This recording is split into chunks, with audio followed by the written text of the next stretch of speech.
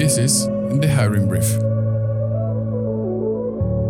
In the world of tech, there are very few people that have the experience of building, scaling, and running high-performing tech teams. Javier Coca, our guest today, is one of them. He has built multinational teams from scratch multiple times and has taken them to maximum performance. His background as a former software engineer has given him the advantage of understanding the complexities of the position and the technical implications necessary to lead a team to success.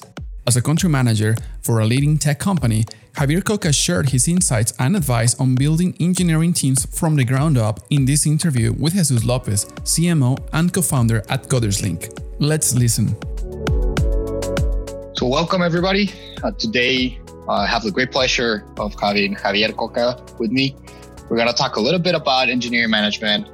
We're going to talk in depth about how to build a team, how to think about building teams from zero all the way to the initial steps and then expanding. Javier has a lot of experience in building teams. He's built teams for, I think it's about 6 years or more. He'll probably tell us a little bit more about that in a second. And it's going to be a great conversation. I'm very excited about this. I know we've had some conversations before, Javier and I, and there have been very fruitful conversations. So I'm very excited about this. And we'll just dive into that. So Javier, thank you for being here. And can you tell us a little bit about you so everyone can understand about you and your background? Sure. Thanks for the intro, Jesus. Happy to be here. My background. I'm a software engineer, former software engineer. I'm no longer developing any code. I did that for a little over 10 years. My background is electronics engineering, but I did some grad studies that helped me hone my skills into software development. That actually helped me do the transition to a software development role. Software engineer per se, because my studies were a little bit on the lower level programming layer.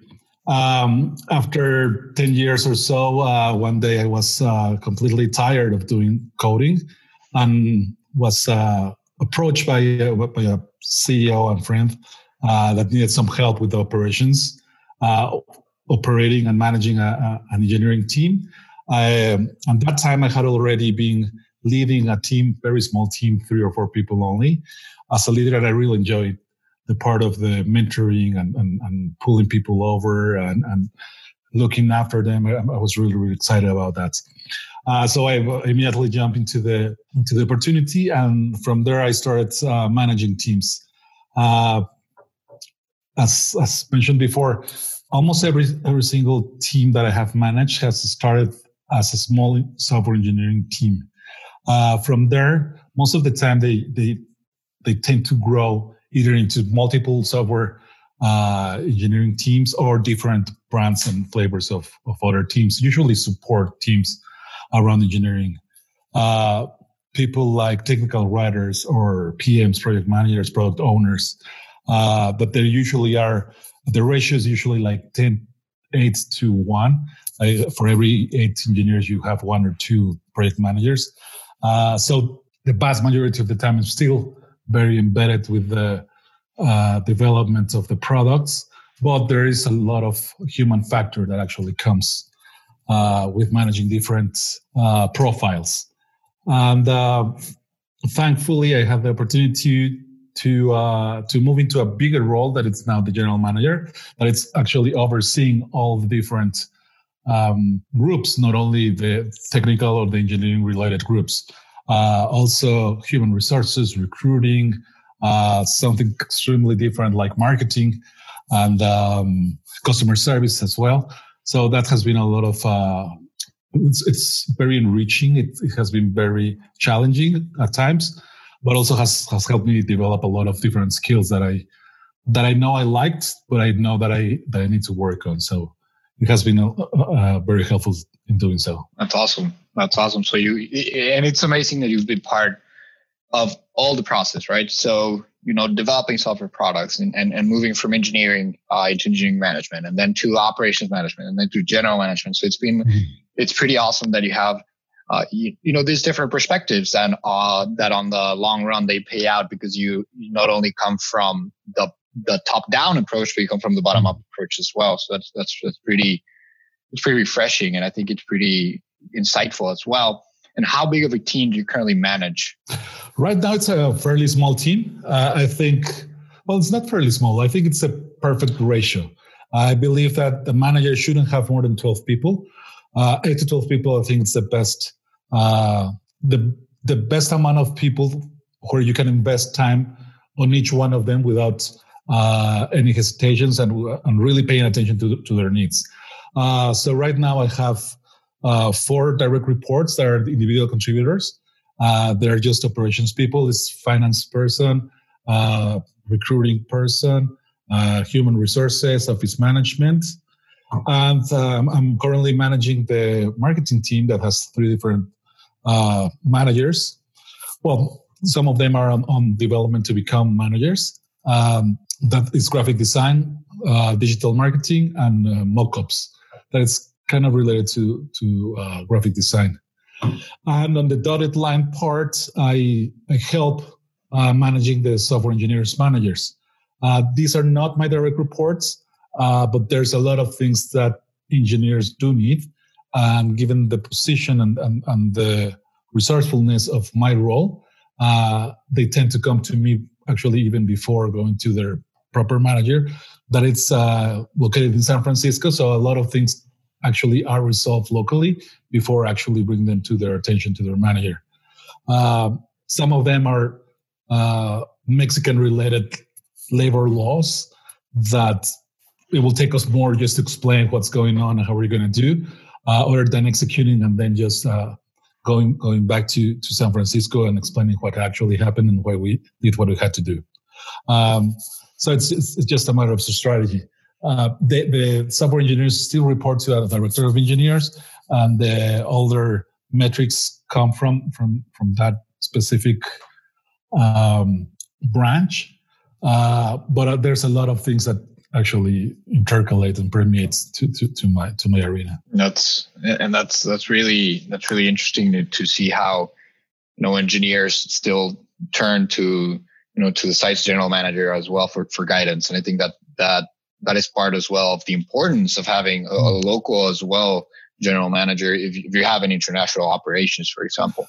Definitely. And I think most of the time it's because the office usually starts with a couple of engineers. Those engineers, we try to develop them into bigger roles like leaders or managers.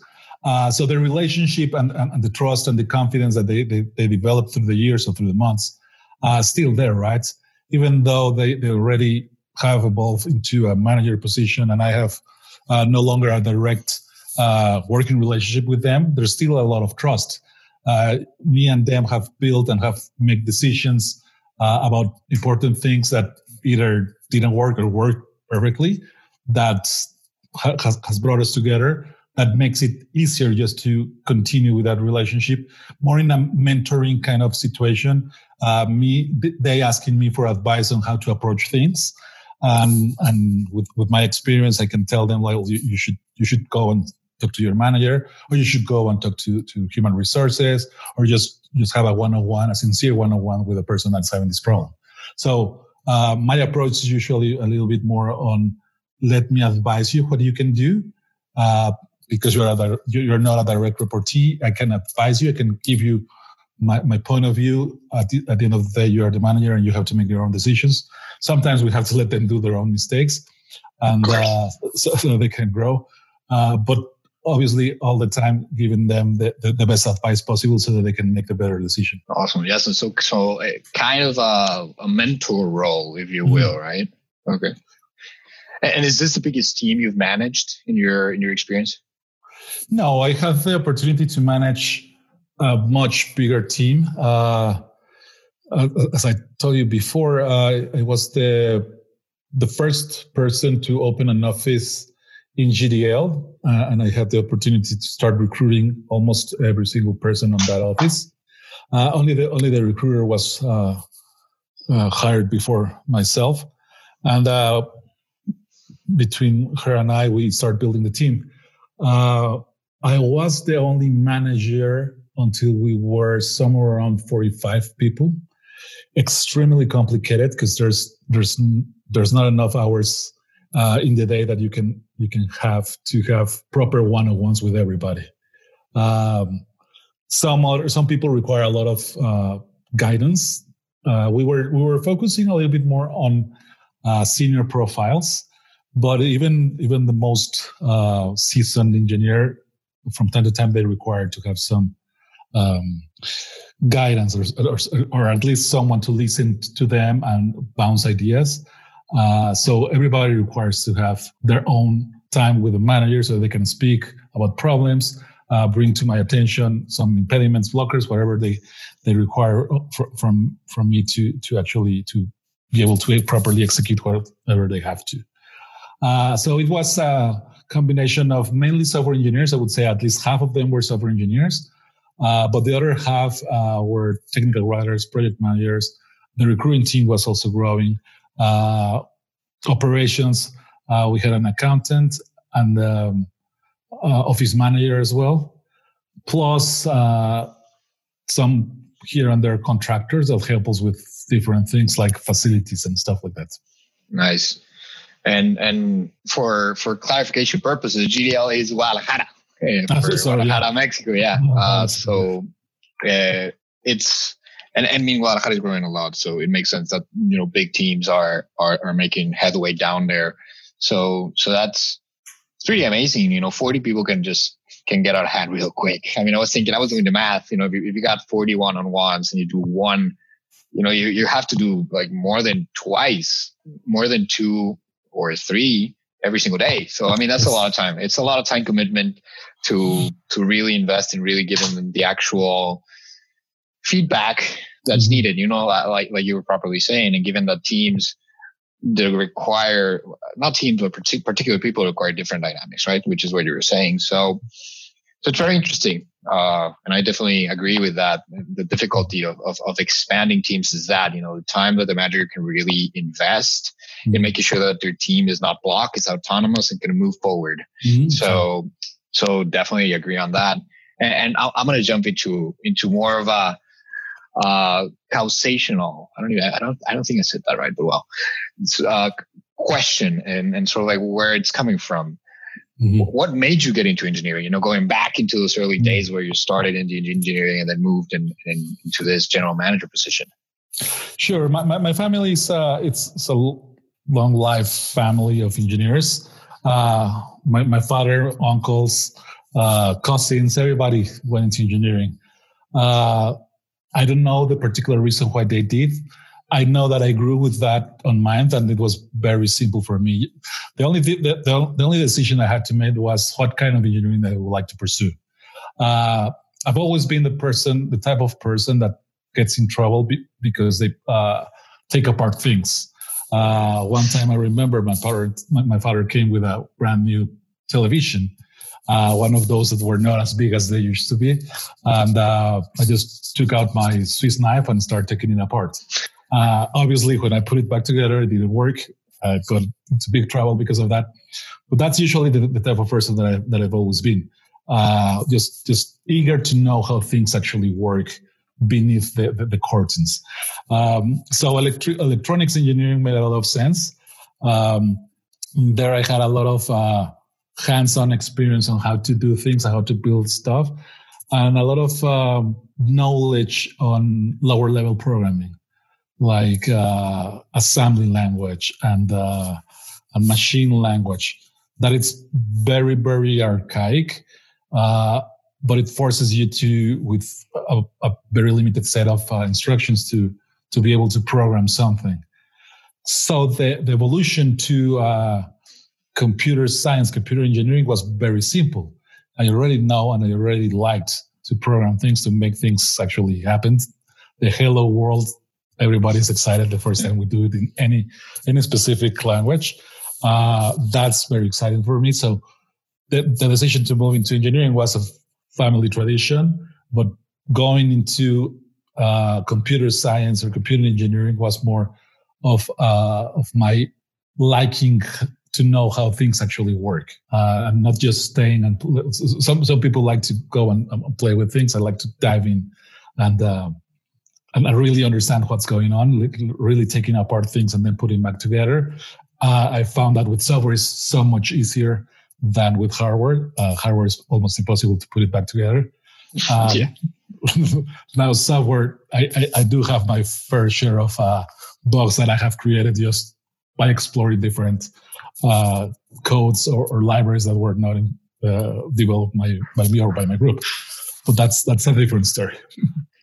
That's pretty cool. And I think, from what I've learned and talking a lot to engineers is, even though you start in one place, you can move to others, because it's not I don't think it's a theory that makes the engineer, but rather the way of thinking. You develop that, that problem solving, structured way of tackling problems that can be applied in any of those, engineering applications. And I think that's one of the things that, in my personal opinion, a lot of careers out there should include, more of that structural approach. But that's me diving into education, which I don't think I should go down there.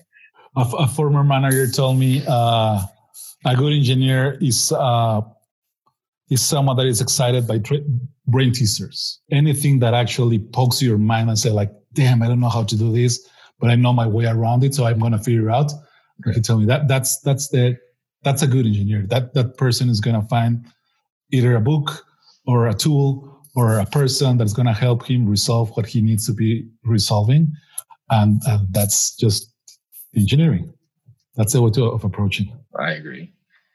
And from jumping a little bit into another topic, you've worked with, you mentioned San Francisco, California. You mentioned a little bit of international teams. So have you been working remotely, and for how long have you been working remotely? So I usually say that I work remotely, although I don't think it is per se a remote working. So all the leaders that I have worked with, all the companies that I help open, they're usually stationed, and upper management is usually located in the Bay Area, San Francisco or somewhere around there. And my commitments have always been the same. I go with them, I understand what they want to do, and I come back to either Guadalajara, Mexico City, or even Vietnam. Ho Chi Minh, I open an office in there. So my work, I do work to open an office, but my OKRs and all of the objectives are given by a remote office, by a person that is not sitting next to me. It's usually geographically distributed. Most of the time, and this has happened, a lot of the San Francisco-based startups or companies have someone in Delaware, because they usually incorporate in Delaware. Yeah. So either the financial team or HR or someone in there, they have in Delaware. Some other part of the team is in San Francisco. So it's 2 different time zones as well, plus our own time zone. So I'm very used to work remotely. Most of the time, I understand the hurdles of having to be in a different time zone, waking up at certain time, being accessible in some other period of time, and then being able to respond in another time. So I've been doing this for the past 6 years, although I do get to go to an office. So once most of the objectives are completed, usually involve to have an office, to have people going to the office, and being able to convince them that the best environment will be in the office, although remote working is implicit at the time that you give someone a laptop instead of a desktop. Yeah, and it sounds like you've done sort of like the hybrid, right? So you have certain remote communications with sort of like the HQ in the US, but you also have in person, and of course that's part of what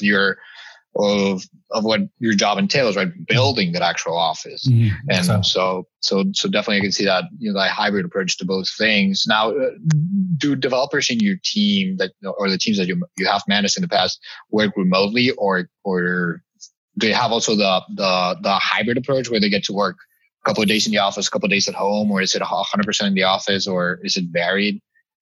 It's a combination of everything that you just mentioned. So most of the time it's a hybrid approach. A lot of very talented software engineers, they do like to work from home at least a couple of days a week. So that will be most of the people I have managed. But I have managed people on the other side of the world. When I opened the Vietnam office, I was still managing the team that was in GDL. And when I left Vietnam, I was still managing the team that I left in Vietnam. So there's still a lot of those are teams that are 100% remote, because I was not even in the same time zone. I was actually 12 hours ahead of whatever they were doing. So it was complicated for us to have a sync. It was 6-7 p.m. for them. It was 6-7 a.m. for me. And at that moment, we have to be able to resolve things, because otherwise it will take another 24 hours just to get the same people in the phone in the conversation. That's a waste of time. So we usually try to do it 12 hours, so at least only one day goes around without having proper communication. And the third approach is someone that I have never met. So we have done that. I have worked with people that we have right now, a couple of guys in Tijuana, Mexico, that they have, because of COVID, they have not even able to fly over to have a in-person onboarding, 2-week onboarding, or even to have on-site. I usually try to have on-sites as part of the recruiting process. Everything is online until the on-site, that is usually in person. For the last, I would say, out of the last 10 people, at least 6 we have not met actually in person. It has been 100% remote. We have been able to engage very, very nicely. I think there is a lot of factors that come and go in here. But yes, I have been able to hire someone and to work with someone 100% remotely without even meeting them, not even once in person. Wow, that's awesome. Yeah, and Codeseek has been from the get-go, we've been 100% remote. So I know that feeling of hiring someone, and then the curious thing about it is you formulate so many different ideas in your mind whenever you're meeting with someone over Zoom, over like Google Hangouts or whatnot. And like you start guessing their height and you start guessing, their presence. But it's very funny. We have a yearly retreat, and whenever one of the guys in my team showed up, I'm like, oh wow, you're really tall. I was not expecting that. So yeah, I mean, it's funny. It's funny because you get to meet them over online mediums, and you work well, but you also start wondering those human factors as well. So it's fun. It works. But yeah, it's sort of, I think it's sort of like that secondary effect. And go ahead. No, completely. I was just going to compliment what you were saying, that even if you don't want, you start creating your own idea of things, right? Like, especially when you're managing a team and they're engineers, some of my concerns are, do you have a proper monitor, a chair, keyboard? Things that actually are very, very minor, but usually help a lot. It's like most of them are usually asked to have dual monitors, dual screens, because they're more effective at doing so. I'm more of a laptop person, but everybody's different. So every time that I speak with someone that's remote, like, is your chair comfortable enough? Is your keyboard a little bit ergonomic? Because if you buy the Apple one that is flat and small and cramped, people are not going to be as productive. So, you get a carpal tunnel. Or would you rather just have a standing desk? Let's see if we can mail you one of those lifters, desk lifters or something, so you can actually stand and sit. So you start, as you were saying, you start imagining things, how the workspace of each person actually looks like, and how can you improve it. But then you start messing into something that you shouldn't be, like it's personal space as well, right? It is he's working from home, but work is one thing, home is another thing. So the dynamics also in there, me trying to be too accommodating. Sometimes I'm feeling that I'm reaching out too much. Yeah, and I want to take a little bit of a deeper dive into that remote work, topic. It's been, I think, what I would say more than 5, maybe even 10 years that remote work has started to incorporate itself into everyday life. And in my eyes, it all started with tech, because tech is a natural evolution of that, because you're in the computers, you're online, it's easier, you work in code, you can push that code to the cloud. I mean, a lot of tools have started to be released that can help and even, approach that and give you that autonomy, right? So in your eyes and in your opinion, what do you think we've evolved into this version of remote work, or even remote work in that respect? I think there's a lot of factors involving here. The first one, as you were saying, technology. Technology per se has evolved to a point that we can actually communicate very effectively, sometimes even more effective than in person. When you use some asynchronous communication, you don't have to wait for the person to actually answer to you. You know that the message is there, that person is actually going to respond to you whenever they have some time, and you can move on and start working on something different. So technology definitely has been one of the bigger enablers. Remote work, also I think economics. Most of the things that happen in the world are because of economics. There's a lot of savings involved in remote working. Savings in time. Just because you don't have to commute from one place to the other, or you don't have to relocate to a different city or even to a different country, and all the hurdles that actually you have to go through to do so. Visas, or if you're a family person like myself, relocating children and wife and house and just giving up your current life and embracing a new one. Could be a better one, could be the same one, but it's just embracing change, right? Also, I think in the latter part of the years that you were talking about, I think two things actually got better. Back in the day, career paths were very stiff. They were not flexible enough. People had to either become a manager to aspire to earn enough money to have whatever people usually invest their money on. Right now, there's a there's a lot of opportunities to develop your career into any arena you want to develop it into. Just for engineers, you can go into the distinguished engineer, the architect parts, the manager parts. There's a lot of different DevOps part. There's a lot of different career paths that you can choose that are going to be well developed. You're going to learn, you're going to grow, and you're also going to earn more money. As I was telling you, back in the day, there were only one or two options. So you either have to give up doing code, doing what you like, and get into politics, because people managements usually require you to be a little bit more political, or you can stay being just another engineer with very, very limited opportunities ahead of you. I also think that talents right now, remote work has enabled a lot of people that doesn't follow the traditional way of learning.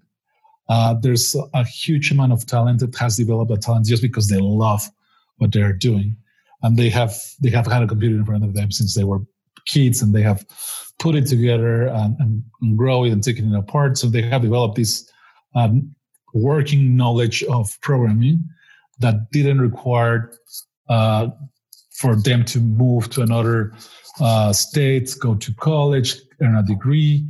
That's the traditional way.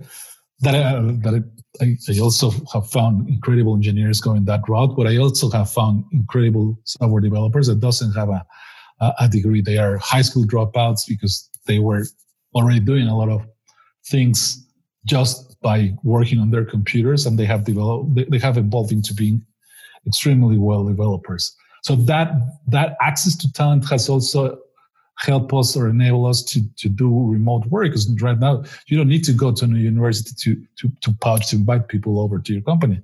You can find them wherever you want, wherever they are, and they don't have to actually go into your ecosystem to be effective and be able to work with you. Definitely, I agree.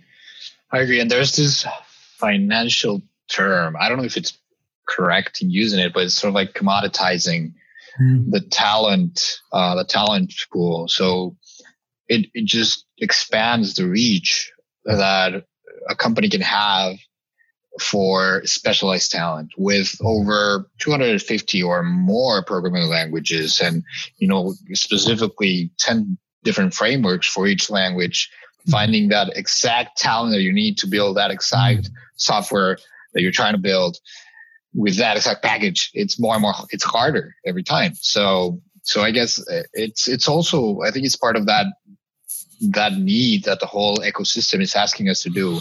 And I think we were talking about the other day that, businesses are wise and they tell you when it's time to move and when it's time to grow, when it's time to contract. And I think the environment, the tech ecosystem and the industry is wise as well. It starts telling us when it's time to look outward, when it's time to, to focus on specific things. So I think I really like your answer, because it just touches a lot on the different issues that I believe as well.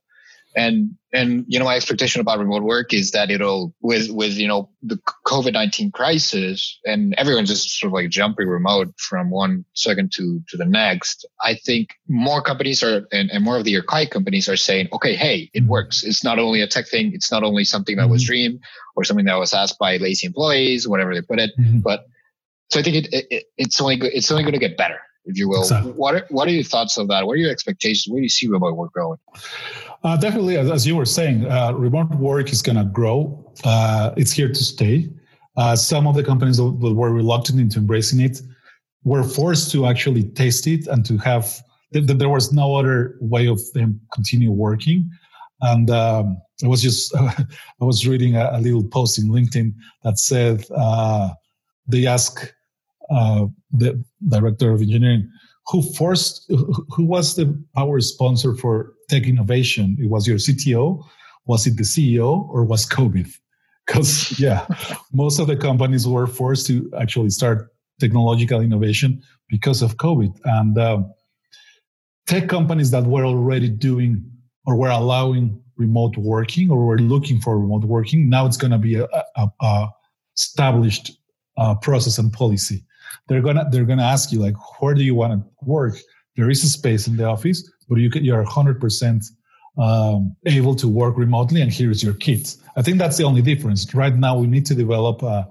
Every company is gonna develop an onboarding process on how to bring people on board, either in person or remote. I see that tech companies, at least 20-25% of their workforce is gonna work remotely. Most of the product development companies that are 100% just software, at least 50% are going to continue working remotely. Right now, I don't see, there is no compelling reason for anyone to bring people to the office, especially if the talent is not accessible. The example is in the Bay Area, there's a huge amount of engineers, a lot of talent in there, but they're extremely expensive. So even when you have access to to that type of talent, you are not able to bring them on board. So it doesn't really matter if they're sitting next to you. They're as far as anyone in the other side of the world. Usually, it's more convenient if you're in the same time zone, two plus hours ahead or before. But it's just easier. But yeah, definitely. It does help. I see that in the near future, industries that were not as eager to have people working remotely are going to start working remotely. A lot of in-person paperwork is also evolving thanks to DocuSign and companies of that sort. You no longer actually need to go to see a lawyer in person, right?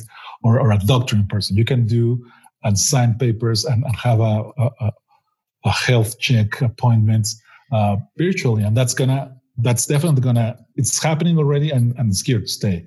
I don't see doctors that are currently using electronic means to communicate with their patients going back to the traditional way. If it's effective, it's effective, right? Sometimes you do need to see the person. I had a friend that was telling us about remote operation, that you actually just control the robot that is actually doing the surgery on the person. I think that's even evolving a little bit beyond just a webcam, right? But it is the future, and this is where all all the ecosystem is moving. Some industries are going to take longer. Manufacturing, it's a little bit complicated for someone to manufacture something remotely, but it can be enabled through robots or computers, but it's going to take longer. But for us, tech companies, the ones that are already doing remote work, most of the employees are going to stay geographically dispersed. The ones that were a little bit reluctant, now they're going to be fully embraced, and they're going to allow at least 25% of their workforce to work from a different location. Exciting times ahead of us. I think I agree with everything you said. And, just adding to that, we've heard voices from, big tech companies, Facebook, you got Coinbase, you got Shopify, you got Appalachian, saying that either they're going to go full remote or they're going to look to go full remote. So I think it's exciting times for everyone, companies looking to continue growing, talent looking for the new opportunity, talent that hasn't been, in the past able to be in those opportunities. So I think it's exciting times. But I want to switch gears, moving from remote. I want to dive deep into your thoughts about management. In my eyes, management is a very misunderstood position from the outside. I think once you're in, you understand it very well. But from the outside in, it's very misunderstood. And while there's a lot of books about management, I think everyone sort of like just gets, crafts their way and starts, putting their way together as they go, as they start learning. So in your eyes, and let's start with the basics. In your eyes, what's the role of a manager? For me, a manager needs to be an enabler. That's the word that actually summarizes what I think a manager should be. A manager is a person, is a power sponsor inside of the company of that specific team. He's the one that knows the strengths and weaknesses of the team. Is the person that actually can help remove blockers, resolve impediments, and isolate people from any distraction. There are distractions of very simple sorts, like, my paycheck hasn't arrived, and that's a big distraction for any employee, especially engineers, because they usually tend to live on a day-by-day basis. And or distractions where there's a personal problem and they really don't know how to approach that. It could be a health issue. It could be just a personal thing about I'm moving in with my girlfriend, and that's stressful. I don't know if I'm doing the right thing, blah, blah. This is where the manager needs to be mature enough to say, you know what, this is something distracting. Take time. You have PTOs. Take a couple of days to resolve any issue. And whenever your mind is completely clear, you can come back and continue being effective. You don't require, that's why I say it's an enabler. We have to enable them to take the better decisions for them that actually is going to result on better decisions for the company. We don't want to have someone sitting down just biting their nails and thinking about what's going to happen. It's better for them to have some time, go resolve whatever they need to resolve, and then come back. They're going to come back more focused and more thankful because they were able to resolve something that they thought it was completely not impossible, but that was lingering in their minds and that they were getting distracted. So yeah, in a single word, that's the role of the manager. There are certain different roles that are human resources related or operational related, but mainly the gist of the role is to enable people to do their work without all of the external factors affecting their work. That's a really good approach in seeing things, and I'd complement that with seeing and understanding that different talents and understanding ways to enable them as well, right? Mm-hmm. Based on the talent, they need different things. So it's sort of like also understanding, having that people skill and that human approach and warm approach of saying, okay, I understand who they are, I understand their strengths, I understand their fears, and understand how to approach them, how to ensure that they can perform. So I think it's a very unique dance with every single person that is, reporting to you. Do you have any approach to management? Do you have a set of principles that you follow? Most of the times it's the same as we were just talking about. I like to be a manager that is walking the walk with them. Like it's actually doing things next to each other so that they see that this is not a reportee manager relationship. This is a team. And some people in the team have some expertise, and some other person in the team has different skills. We as a team are the ones that are going to get things done. My role, or the role of the manager, will be, as I was telling, to enable them to do or to achieve what they need to achieve. If it's achieving better skills through education or through mentoring or through peer programming, through any techniques, the manager has to enable it. If it's just finding the correct time for delivering a product, a story, a feature, it's also part of management to recognize what complexity actually that has and being able to negotiate on behalf of the team on when something's going to get done in the better way, right? Everybody can finish up something simple, but not everybody can finish it up correctly. And I usually try to do it in the correct way. So yes, it's, for me, the approach is being a leader, follow the principles that the team usually is the one that's doing the work, is the one that it's putting the effort. Not that the manager doesn't do any effort, but sometimes you do have to roll your sleeves and get into code and get things done. But most of the times, the approach is to enable them to see that they have everything that needs to be done so that they can do things better in a better way.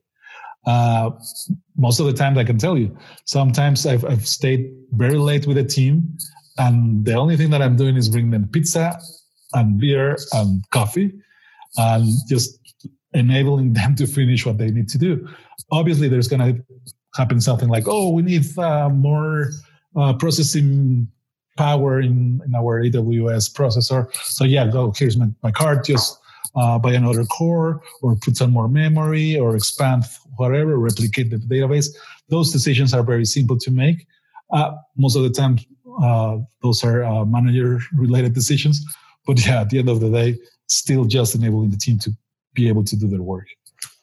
I can appreciate that, definitely. It's part of ensuring that stuff gets done as well, which is hard as well, because in remote work and remote teams, there's, well, I guess in teams, not specifically remote, but there's that, that need to completely move and saying, okay, let's get after that. Let's get after that objective, right? Mm-hmm. And do you think there's a difference between managing remote team versus managing in-person teams? I think what I have found to be the most complicated part is to see, when you are in person, you do see how much someone struggles or how much someone works to get into something. If you're doing it remotely, sometimes you only see the 30 minutes that you have or the 15 minutes in the Scrum meeting that you have to see what people are complaining about. But once you're no longer in front of the camera, that's the engineer and his own problems. So unless this person is extremely open in communication, that engineers per se, they're not very open in communication. You struggle on seeing when they are suffering about something. So you have to build a very good relationship with all of them so that they can actually open up whenever you ask them, is everything all right? Because then they will pour everything into you and say like, no, this is wrong. I'm falling behind here, blah, blah, blah, until you ask them. Most of the time they will not bring forward because and this is something that I thought it was only for Mexicans, but I've seen it across the world. People are very proud of themselves. They don't like to they don't like to show something that could be perceived as weakness. So they'll rather exhaust everything else, Google it, search it, ask about it before actually bringing it as a weakness. And that's something that if it's in person, you can see it, right? You can see that this person is sweating or with his hands on the head and just pounding on the keyboard. If that's actually happening remote, you don't see it unless they share it with you. So that's one of the things that I have found much more challenging to realize that that's happening. And the ripple effect of not being able to recognize that, the person can really get burned down, can really get frustrated.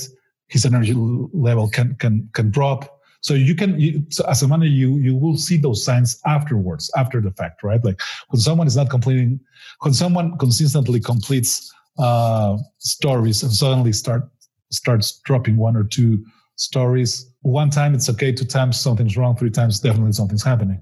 But until the signs are there, you realize that. In person, most of the times you can see that someone is struggling. The other parts also, I think permeating the culture is a little bit more difficult. Most of the time with in-person people, this is something I do myself. Every time that I leave the office, I go and ask everybody, is everything okay with you? Do you need something from me? Every single person. Sometimes, obviously, there's chit-chat in between, but the message is the same. Do you need something from me? And that actually permeates down. So whenever someone leaves the company, leaves the office for the day, they go around to their teams and ask, I'm leaving, do you need something from me? And usually there's, oh yeah, before you leave, just, can you help me out with this function that you wrote? I don't really understand what the wrapper around it is doing, or something like that. Or if it's a QA engineer, oh yeah, I was clicking in here and the story says that has to do this, but I agree with you. It looks better in this way. So do you mind if I change? There's always something that they can do just by someone approaching. Is there anything that you need to? We have tried to do that in our Slack channels. That I see is not as effective as in person. You do ask, I'm leaving. Is there anything else? No, thank you. Good night. I really enjoy blah, blah, blah. But nobody really brings to your attention something that I have seen in person do bring into your attention. And sometimes it's very simple things. But just because you're asking, they're just going to tell you like, yeah, of course, come and help me with this addition. Something very simple. I like that. I like that, hey, I'm leaving. Do you have any questions? Do you have any, any doubts? I think that works a lot in helping folks also remember things. And now that you mentioned the remote, doing it through Slack, I can definitely see that happen, because in Slack you're doing your thing and someone just pops up a message and then you're like, oh, okay, well, there, have a good day. But whenever you turn into that, you're like, oh, I forgot that I had to ask them. I should have asked him, and then you ask them, and then the Slack, and then they don't respond, and it just starts snowballing back. And I think Slack's a great tool, but yeah, there is something about that human interaction that you still can't replicate, even though it's really close, but still not quite there. And as long as a team, if the team was created with remote working in mind, it's easier, because then there's a lot of little processes and protocols that are already in place. That the first time someone comes to a team and the manager says, okay, I'm leaving, do you guys need anything? And then everybody start pouring things into the Slack, like, yeah, you forgot to tell me this, I'm still waiting on that, I'm going to shoot you an email about that. That new person is going to say like, okay, so it's these are the mechanics, right? So I'm allowed to tell the manager, even if it's 5 to whatever hour, something that I need, and this guy is going to deliver. So it's not that it cannot be done. It just has to be embedded since the beginning of the process, so that everybody realizes that that's the way that the team works or the company works. Yeah, building that habit. I hear you. I agree with that as well. And one thing that's important on that with engineering teams and managing them. And we'll dive a little bit deeper into engineering teams in just a second, but I just want to get this one last question in.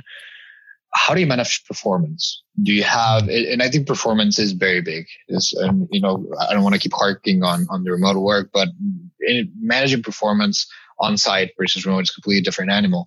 And for me, it's always very interesting to hear from other managers, the ways that they're doing that. Because again, going back to what I mentioned about managers, there's just not one set way of doing it. There's just a bunch of ways you can do, and there's the scorecard, and there's just a bunch of frameworks. But what's your take? How do you manage performance with the teams? I've been very successful at just following regular Agile. Somebody told me once, a Scrum Master told me, like, nobody does Agile the way it should be done. Like, there's like 17 guidelines and most of the people only do one or two. I can tell you, I do only 3 or 4. I'm still waiting for 12 to actually bring somebody to the table. But what I do find is that having proper stories and allocating time based on engineers' bandwidth, it's very effective.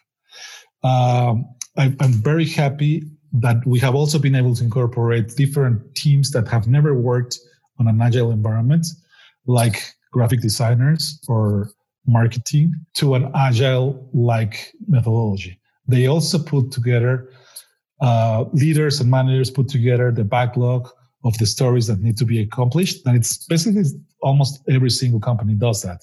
It's the quarterly goals, it's the yearly goals that they just have to be tripled down to a month. And if the cadence of your Scrum is every 2 weeks, so it's only into half a month, and there you have the stories that you want to accomplish. So it's very simple. It's not very simple, but it's something that it's proven, and the mechanics are very easy to digest. The day-to-day and actually getting into the story, that's a little bit more complicated, especially if there are a lot of stakeholders around. The amount of work that is needed to put into the planning is as great as the sprint itself. So it has to be done properly. For example, I've also been able to incorporate roles that are a little bit more difficult to predict their work. Operations, for example. Most of the time, office managers, office coordinators, they are reactive people. They go and solve problems that they were not foreseeing a week or 2 weeks ago. So what we have done is, we have a bigger scope of what we want to accomplish, and then we just have weekly to-dos. So, this week, because last week this and that happened, our higher priority, let's just bump it into this. It's very similar to Jira, to Agile right now that I'm thinking, because there's always going to be stories that are going to be last minute incorporated, and that's going to have bigger priority, and that's going to do that different stories go back to the backlog. Same thing, but maybe not with all the Agile Scrum Master words. Instead of saying that this is a story, this is just something you have to do, and this is the time frame, and this is the completion criteria, and this is how you tell that it's done or not done. So basically just putting clear objectives in front of people. Some of them need to have them written down. And some of us that doesn't really need to have them written down, it doesn't really bother us to have a clear understanding of what that sentence says. So everybody beneficiates from having a proper backlog of stories or tasks or things to do, and prioritization among the team, upper management, leaders, the team itself, and knowing what you have to do and execute in order to get there. And also taking into account things like, I have classes, I have meetings, I have interviews, I have 2 days of vacations, etc. So those are also taken into account. That per se, that's Agile, right? That's one of the things that you take into account when you start planning for the next sprint, that it's a couple of weeks or a month. It's the same thing for any other team. The only difference is that you don't tell that it's Agile per se. Yeah, you don't call it that way, but it's still that way. Still and yeah, I can attest to using Agile in other departments besides the technology department. I learned about that in my brief stint as a sort of like a little bit of a tech manager, but then I saw the usefulness of applying it everywhere else. It just keeps you accountable, keeps you in check, keeps you moving, and assuring that you're not waiting, you're iterating. So I value that a lot, and I think that to be able to do it properly, you have to add as well, going back to the remote work, doing it properly in a remote setting. Clear communication is very important, and having that clarity on the objective, that clarity on what's expected, what the process is, what a success looks like, when is that success expected to happen. So I see that as very, very important part of employing it, using it correctly, and then actually reaping the benefits. I wanna then now move into the beefy part of the conversation, which is the building and engineering team best practices. From what you told us and from what we've talked about today as well, you've had all this experience in building small teams, building big teams, building medium teams. So for me, it's always curious. And this is something I think very personal. Like, how do you start? That's my one thing. There's a lot of folks that tell you, okay, yeah, this is how you do things whenever you have a team. And you're like, okay, cool, but how do I get to that place? Yeah. And I think you have the actual insights on that. So I'm really excited about really getting to learn about that. But so let's start small. How do you start building a team from zero, from the ground? You just got to Guadalajara. You've got no one besides you. What's the first thing you do? Well, the first thing you have to do, in my point of view, is really understand the technology. Really understand, dive into what you are, what the product itself is about.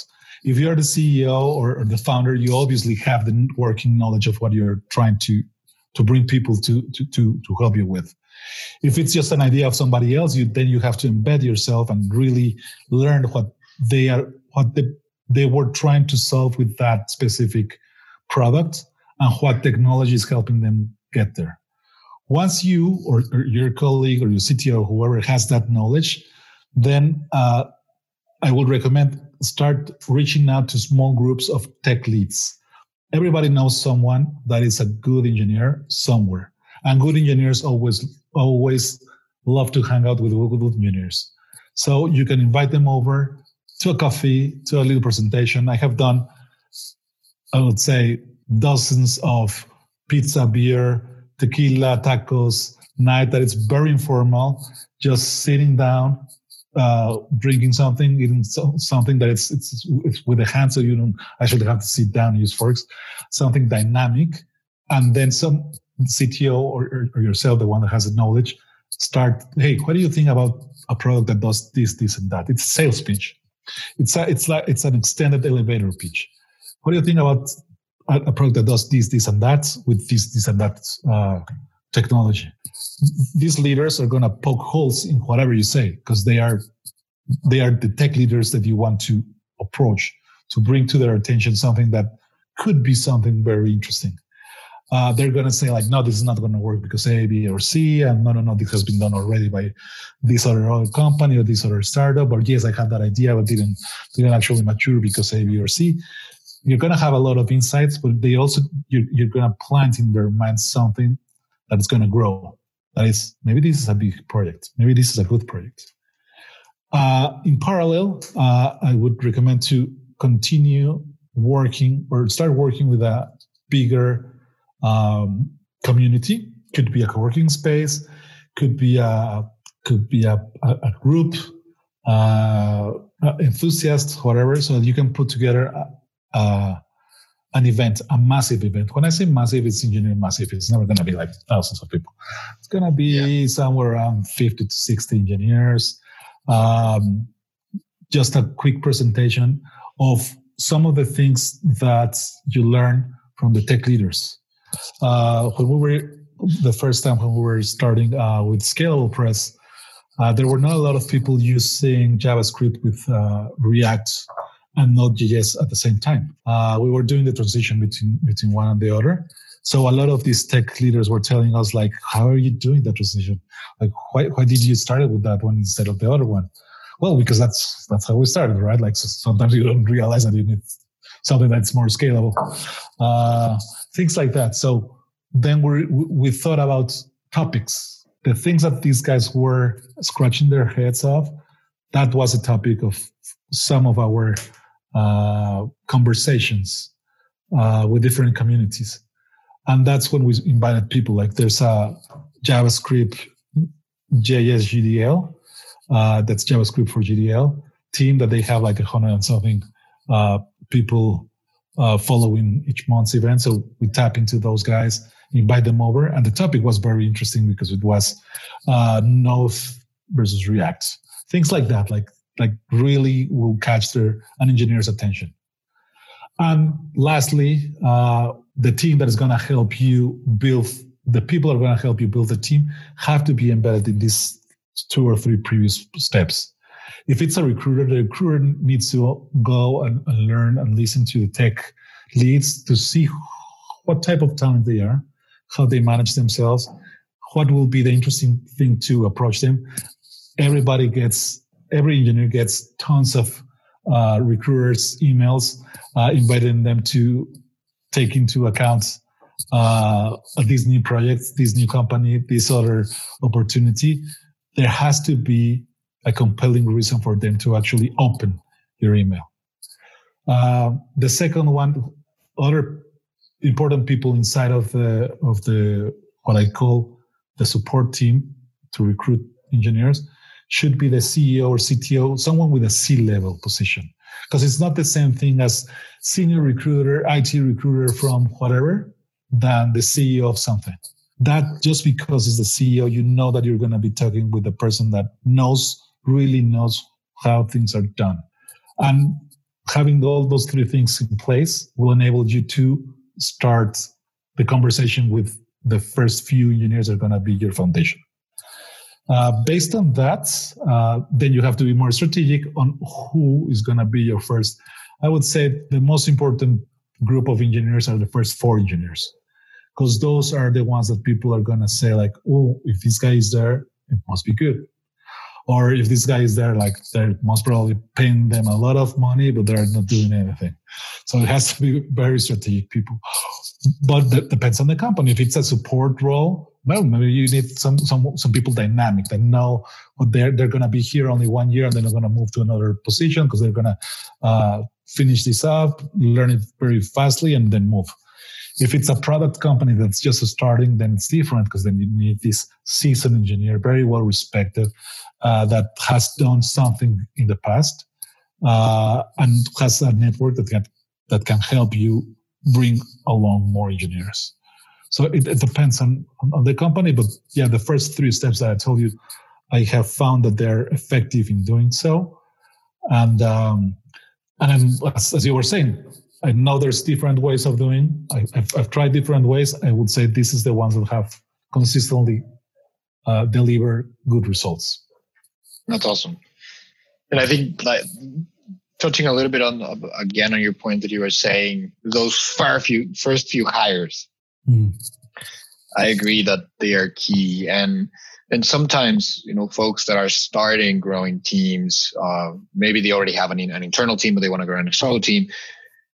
They just sort of want to go for just everyone at the same time. Just hire 10, hire 20. No, wait. I mean, I believe that it's sort of like an iterative approach where you get in first, those first four leaders that are going to help you, because then they become your ambassadors, and then they help you, deal with some issues, and then they can become managers themselves. So, understanding that first layer and also mixing and matching, which is something that I would also recommend, and not bring in all of, 4 backend, of course, engineers. So like just, distributing them is a great approach. Even if you're looking to create a backend engineering team, there has to be a lot of balance, right? Like there's always someone that is going to be very good at data accessing.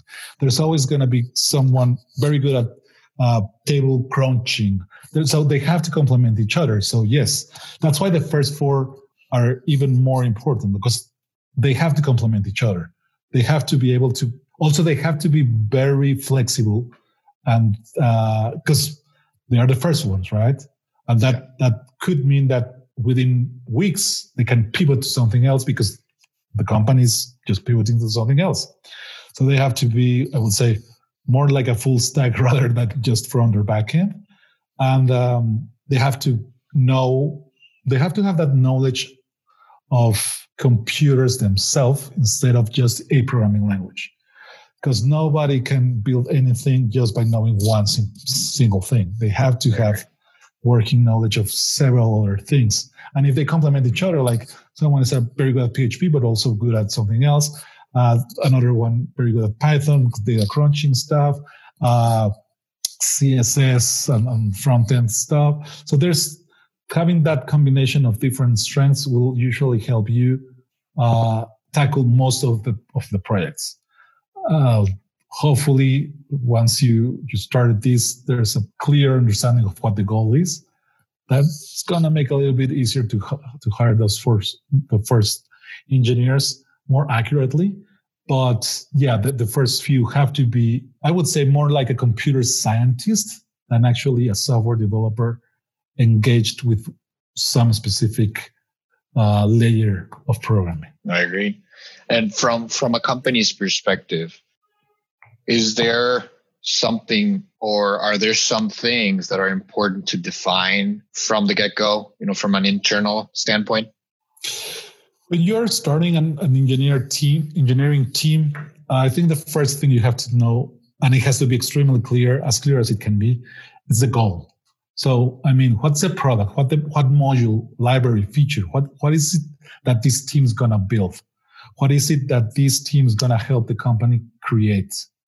Once you have that, then you can start establishing different things. Like, okay, if you want to do this specific product, you need this type of talent.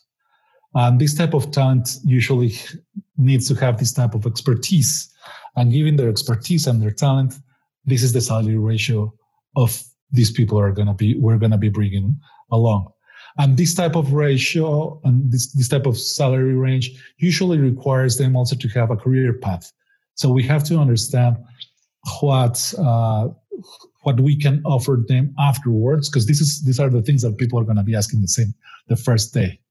So all of this information that I'm telling you that it's a little bit more on the engineering structure comes with a single question of what is the product that we're building? What is the module, library? If it's a complete new feature, if it's just a support library, if it's automating tests, okay, what's the testing that we're automating? What's the framework we're going to be using for automating?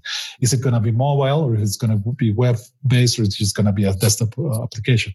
It has to be the goal, what we're trying to do. It has to be extremely clear, because that's going to define what the team's going to look like, or at least in your understanding what the team should look like, and you're going to be a little bit more accurate on what you're searching for.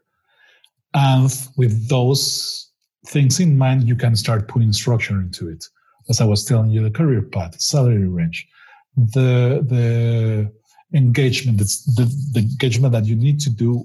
How do you engage? It's very different if you engage how you engage a support engineer than a data engineer or a DevOps engineer. Completely different. They are all engineers. They all do programming and stuff. But how do you attract that talent? How do you make the company sexier to one or the other? It depends on the goal. It depends on the task that you want to achieve. And that has to be properly defined. Otherwise, you will be just shooting blanks everywhere. And I think companies sometimes forget that part. They're so blindsided about, I want to get it.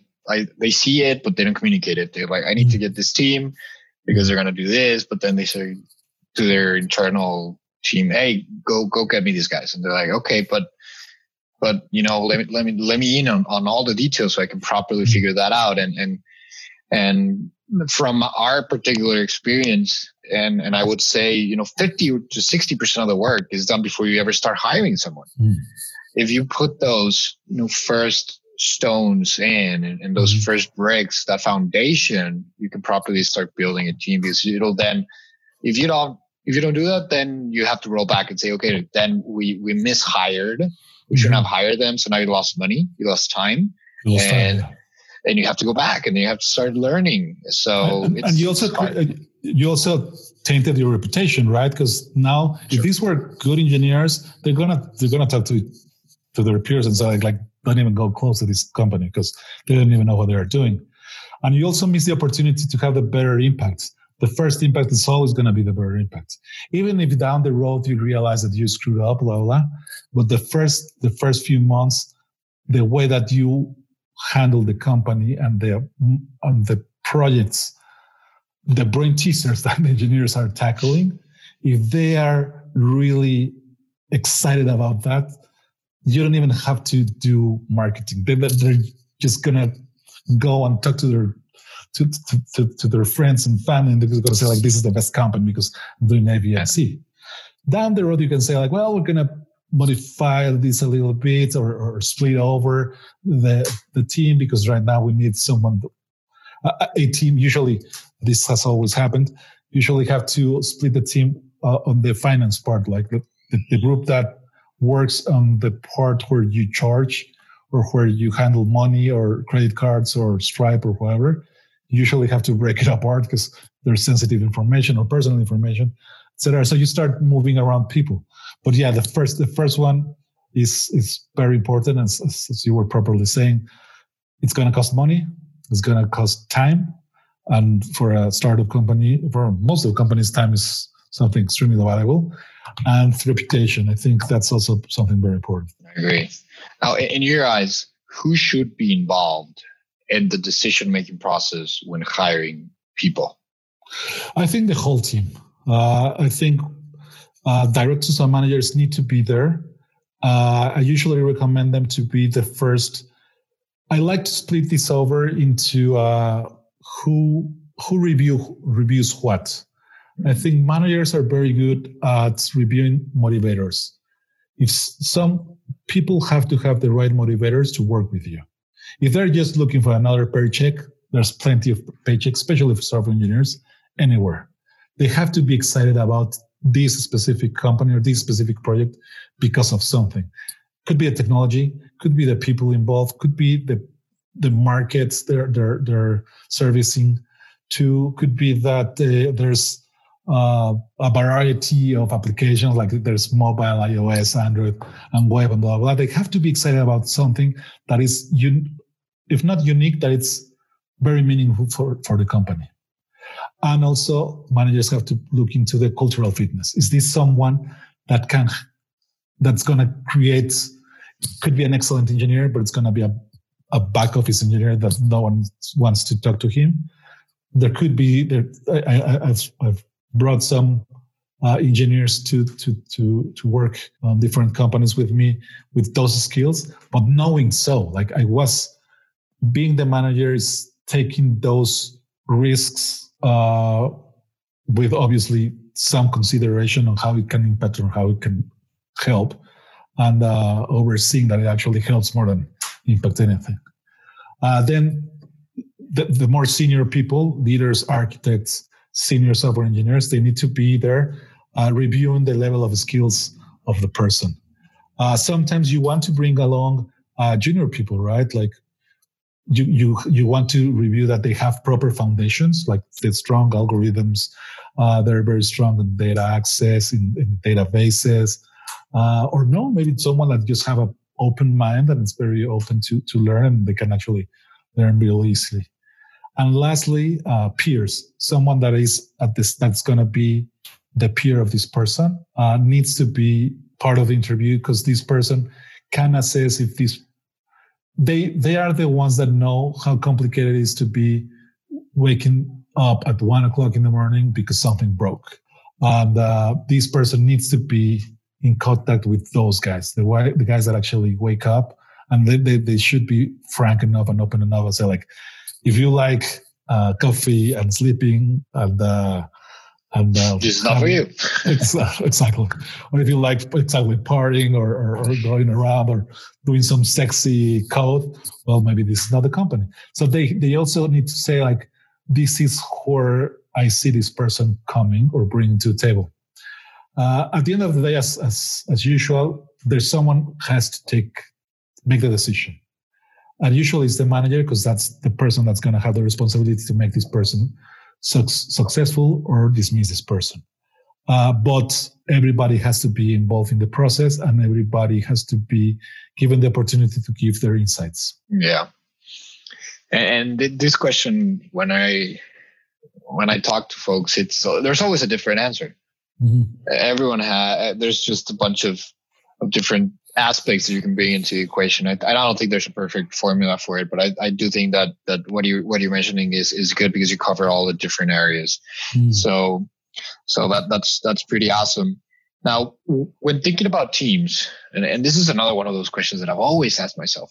So I'm always saying, okay, cool. Now I got started with the first layer of folks, but now how do you scale? Are there specific growth milestones, or are there specific just because the C-levels ask for it? What are some specific growth milestones that you look at before hiring more folks or restructuring the team? Yeah, well, one of the better indications that I found is the completion ratio. Once you start seeing that the team consistently is completing their stories in an early time, or even on the opposite, that they're never hitting their mark, that means that the team is not well balanced. That means that's when you then have to go and look into the story complexity. How complex are the stories?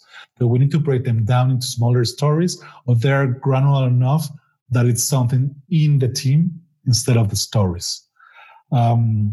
So the completion rate, you should always have, any manager should always have in front of their eyes the performance of the team through the last sprints. At least I would say as much sprints as you can have, at least a year, because then you can see and you can graph it. You can see the consistency. If the goals is here and you have always been here, you don't have the proper talent, or the complexity of the stories are extremely high. Complexity of the story is something very simple to modify, right? You just break them down into smaller tasks, give them more time. And if then you're still not able to modify the completion ratio, then it's the talent that you have. Then you have to restructure the talents. Another good indication is mentoring. You have to have a lot of constant and close communication with people. People need to share their knowledge. There's always going to be someone that knows something better than anybody else. The idea is that everybody has at least some sort of working knowledge of everything that everybody else is doing. If you know that there's mentoring happening and that there's people sharing their knowledge and there's people understanding that knowledge, and you're still not able to hit those complex stories, then you don't have enough talent or the proper talent to tackle them. If you're about to use Kafka and nobody has used it, well, then it's very simple, right? But if you've already been using certain framework and still you're not able to reduce the response time, then you need someone that has already done that. You need a specific talent that knows how that framework or this other implementation has been successful to hit those marks that you want to. And then that's when you start thinking about, well, maybe it's time to bring someone new, some more senior people, more specific talent, or send over someone to a boot camp or some sort of training so that they can actually absorb some new knowledge and bring it over to the team. But that will obviously require you to modify the structure of the team. But those will be the three more important aspects that I usually look for. There's some other aspects like burn down. You can see because sometimes they are finishing their story. They are tackling a good ratio of complex stories with small stories, and they're sharing their knowledge. but they are extremely exhausted, right? So that's when you also realize, like, we are asking them to do too much. They are delivering, but this is unsustainable. Let's just restructure the team. That's on the better part, right? The worst part will be that they are not hitting the completion rate. They're not. Their stories are as simple as they can get, and everybody has shared the knowledge that they have, and they're still not able to do it. Then there's more management involved in there. That it's, I would say, actually bringing another set of folks that can help out with more than it looks like. I like that. I like the structured approach. Very engineering-like. And what would you say the timeline would be from growing a team from 0 to 10 to or 15 people? Just average. How long will it take to build that team? On a perfect world, I would say a year, 9 months to 12 months. I would say on a perfect world, because that means that these people are not going to be distracted. They have enough time.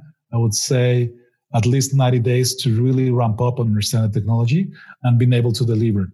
Most of the times and most of the metrics that I have found is that people are considered to be productive until the 6th month. I would say if you really push them, on the 3rd month, you can start getting some specific work out of more senior people. Junior people will take you a little bit longer. So after if you're considering between 3 and 6 months that they are fully operational, then having just another 3 months for maturity is a little bit small. That's why I would say maybe 12 months, because then you have another 6 months of really understanding and blossoming, like really applying what you bring to the table into what you now understand the product is. In those 6 months, you can modify a lot of things. At that time, after those 12 months, you can make decisions like this is an independent team, this is an independent group, or this person, we can bring this person and start mentoring or start teaching this person to become the next leader of this group, and he's going to take care of this group. But now you have some working knowledge of, in 6 to 9 months, you have seen this person take at least 2 or 3 good decisions, at least, I would say, 4 or 5 big problems. Most of the time, and this depends on the company, but at least one release within a year, you should always have at least one release. So you're certain that he knows at least once the whole end-to-end software development cycle, from planning to developing to going back to QA, testing, sandboxing, delivering it. So it is a proper amount in my experience. That doesn't mean that there's companies that can do it faster, especially if the team still, if you keep it small, you're usually they're more flexible and they're faster.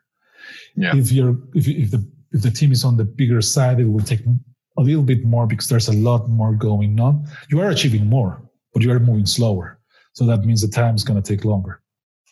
Got it. Yeah. So that's the factor, sort of like the size and time as well as, effort. So it's the typical, 3 things that you have to choose to, right? So, and I mean, we talked about frameworks, we talked about management styles, but are there any, specific processes that you use that you've seen work for managing engineering teams, specific engineering teams?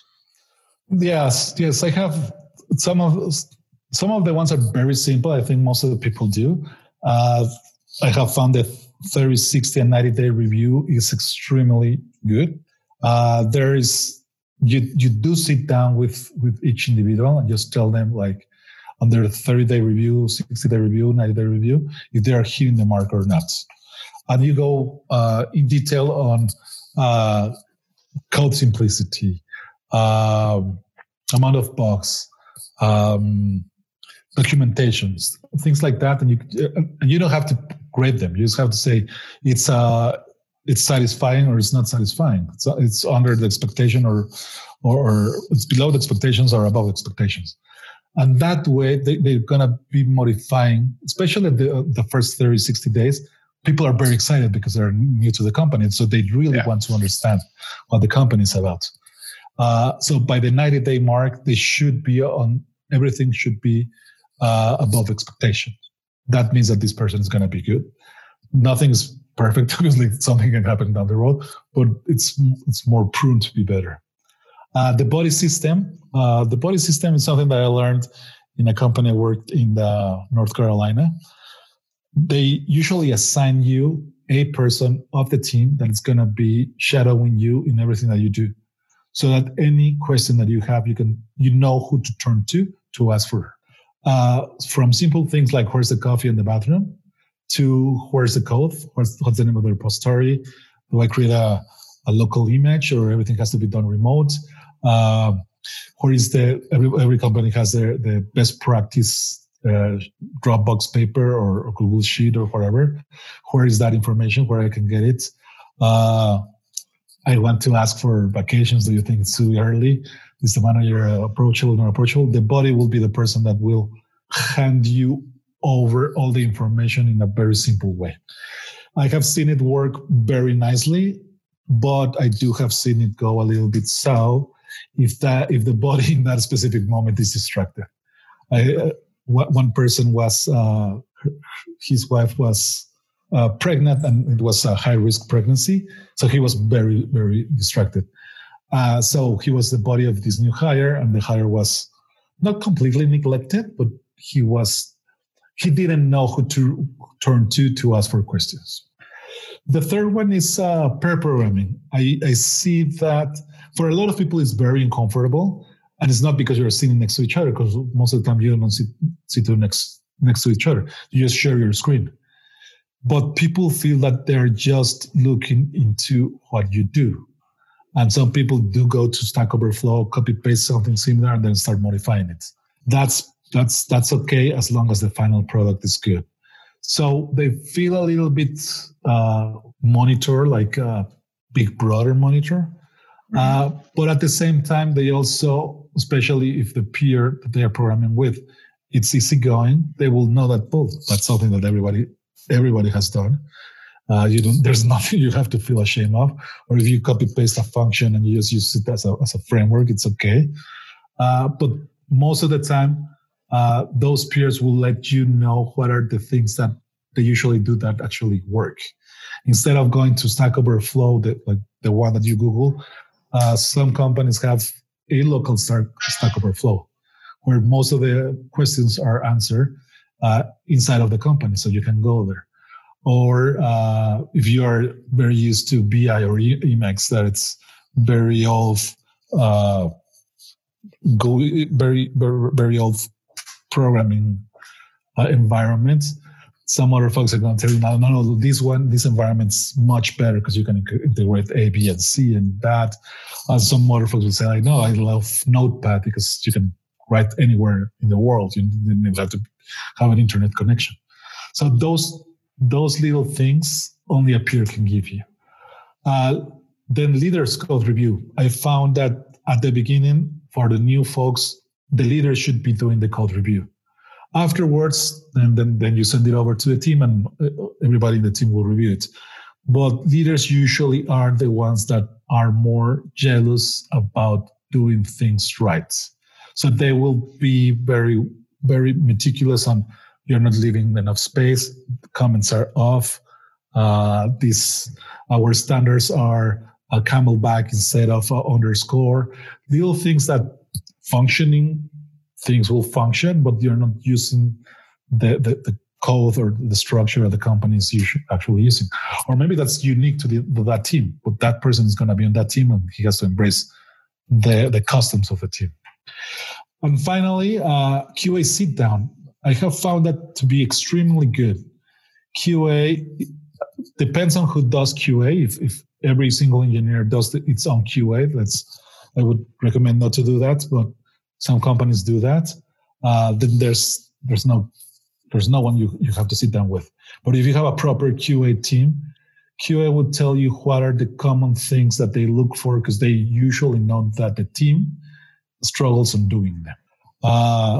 Some teams are extremely good at presenting things very nicely, or following the happy path. But once you move away from the happy path, things are going to go south.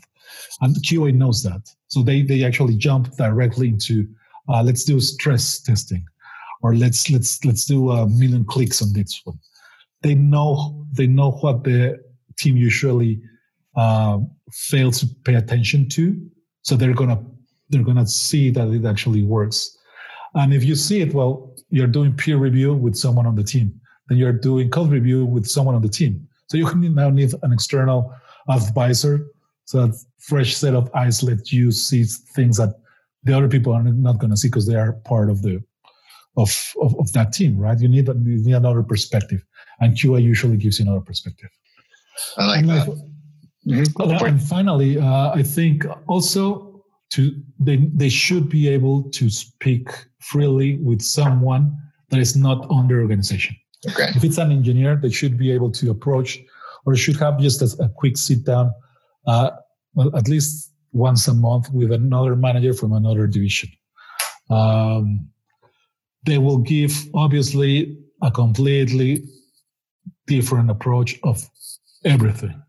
It's not going to be engineer related, but it's going to be company related. And most of the time, some of those folks also have to work in some sort with engineers, and they're going to complain about things, and they're going to say, please don't do this that engineers usually do. And that's good feedback. That's a different feedback.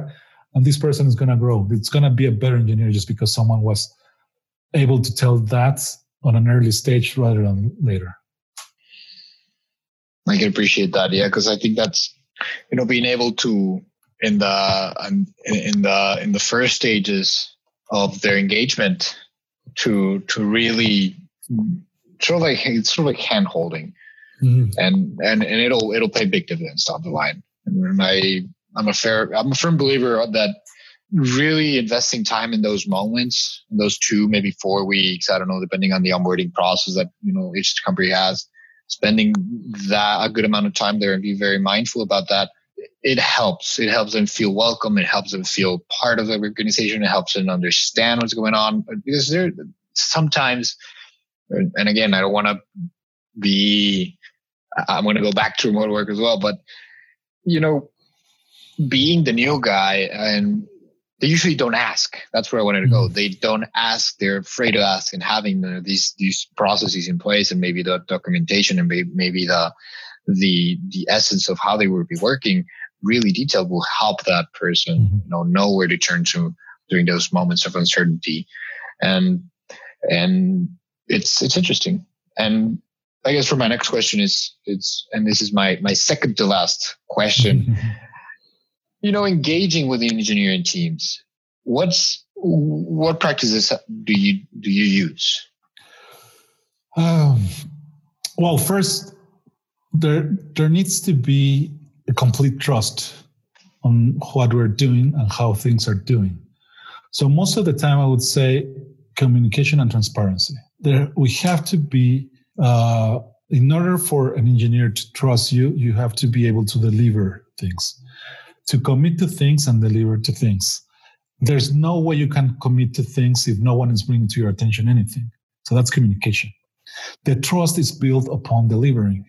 But communication is the foundation. People have to be able to approach you and to definitely bring something that most of the time it's not going to be a big deal because they're just testing waters. And you should, as a manager, you should be able to say, yes, we can do this, and I'm going to give it to you in a specific day. Second, it's also okay to tell them it's okay to say no. Most of the times, especially for new people arriving, they don't want to say no because they don't want to be seen as someone that is running away from work. They want to be the ones that's the yes guy, right? Like, can you do this? Yes. Can you do that? Yes. Or junior managers as well. Junior managers also tend to say yes to everything because they want to show that that they are worth of the manager position. So embedding the culture of it's okay to say no, just give me a proper reason. It's not because I don't want to. No. It has to be a reason. No, because this technology is obsolete, because down the road in 3 months, we're going to have to change it because the framework is changing. Things like that make sense. But that starts on communication. And we have to be able to find the talent that it's well communicated, or that you can see that they can communicate, because when you ask them about something that they're passionate about, that doesn't really mean that they are explaining code. For example, if someone is extremely passionate about grilling, cooking, and you ask them about like, how do you put together the best steak in whole Texas? They're gonna, and they really flourish, like they really change the way that they, even the position they are sitting in, and they start really engaging. That means that they're just shy. They have not been able to communicate with you because they see you as maybe an authority or someone that's going to judge them, or because they are the new guy and they don't want to show them their weaknesses. Then you know that you can foster a relationship of communication, and whenever you tear down that wall, this person is going to bring you everything that it's on their mind, and obviously he's going to grow, you're going to grow, the team's going to be better. And also, undoubtedly, engaging with engineers requires also time. Meaning, this is something my wife doesn't like, but I'm usually picking up the phone at whatever time at night, in the morning, whatever. I like to be there for them. As I told you, my wife doesn't like it because there's been times that they're out for drinks and they 2:00 in the morning, they think it's a good idea for them to call me to join them wherever they are, because it's not that late, but some other times they do call me and say like, something happened, this guy fell, or our computer was stolen, or I was in a car accident, stuff like that. That it's something that I do want to help them.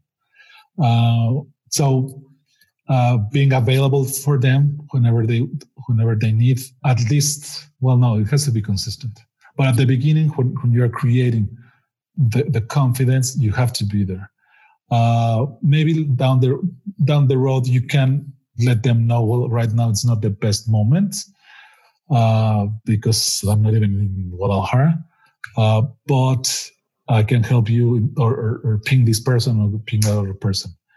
But yes, at the beginning, you have to be available to them because they need guidance. And that's why the buddy system usually works very well, because instead of going to the manager, they will go with a peer that doesn't feel that conflict of authority. But I'm calling because I got in an accident, but it's 3:00 in the morning. It's a Monday. I shouldn't be out. Like, things like that. Yeah.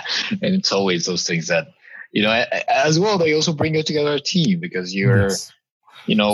Those things happen in outside of work. And then when you break that work boundary, it also becomes more of you feel more cohesive as teams, right? And, thinking about it brings me back to, I read the autobiography of Steve Jobs way back in the day when it came out. But I remember very, very vividly reading the part where they had the small office and they were pirates of some sorts. I can't remember exactly the same details of all the details of the story, but they were pirates, and then they would go and just sort of like together and attack to say the other team that was in another location, and that was sort of like their own mission, and those brought them together, and those made them be more a team, a cohesive team, besides just writing code and just sending that code away, releasing it.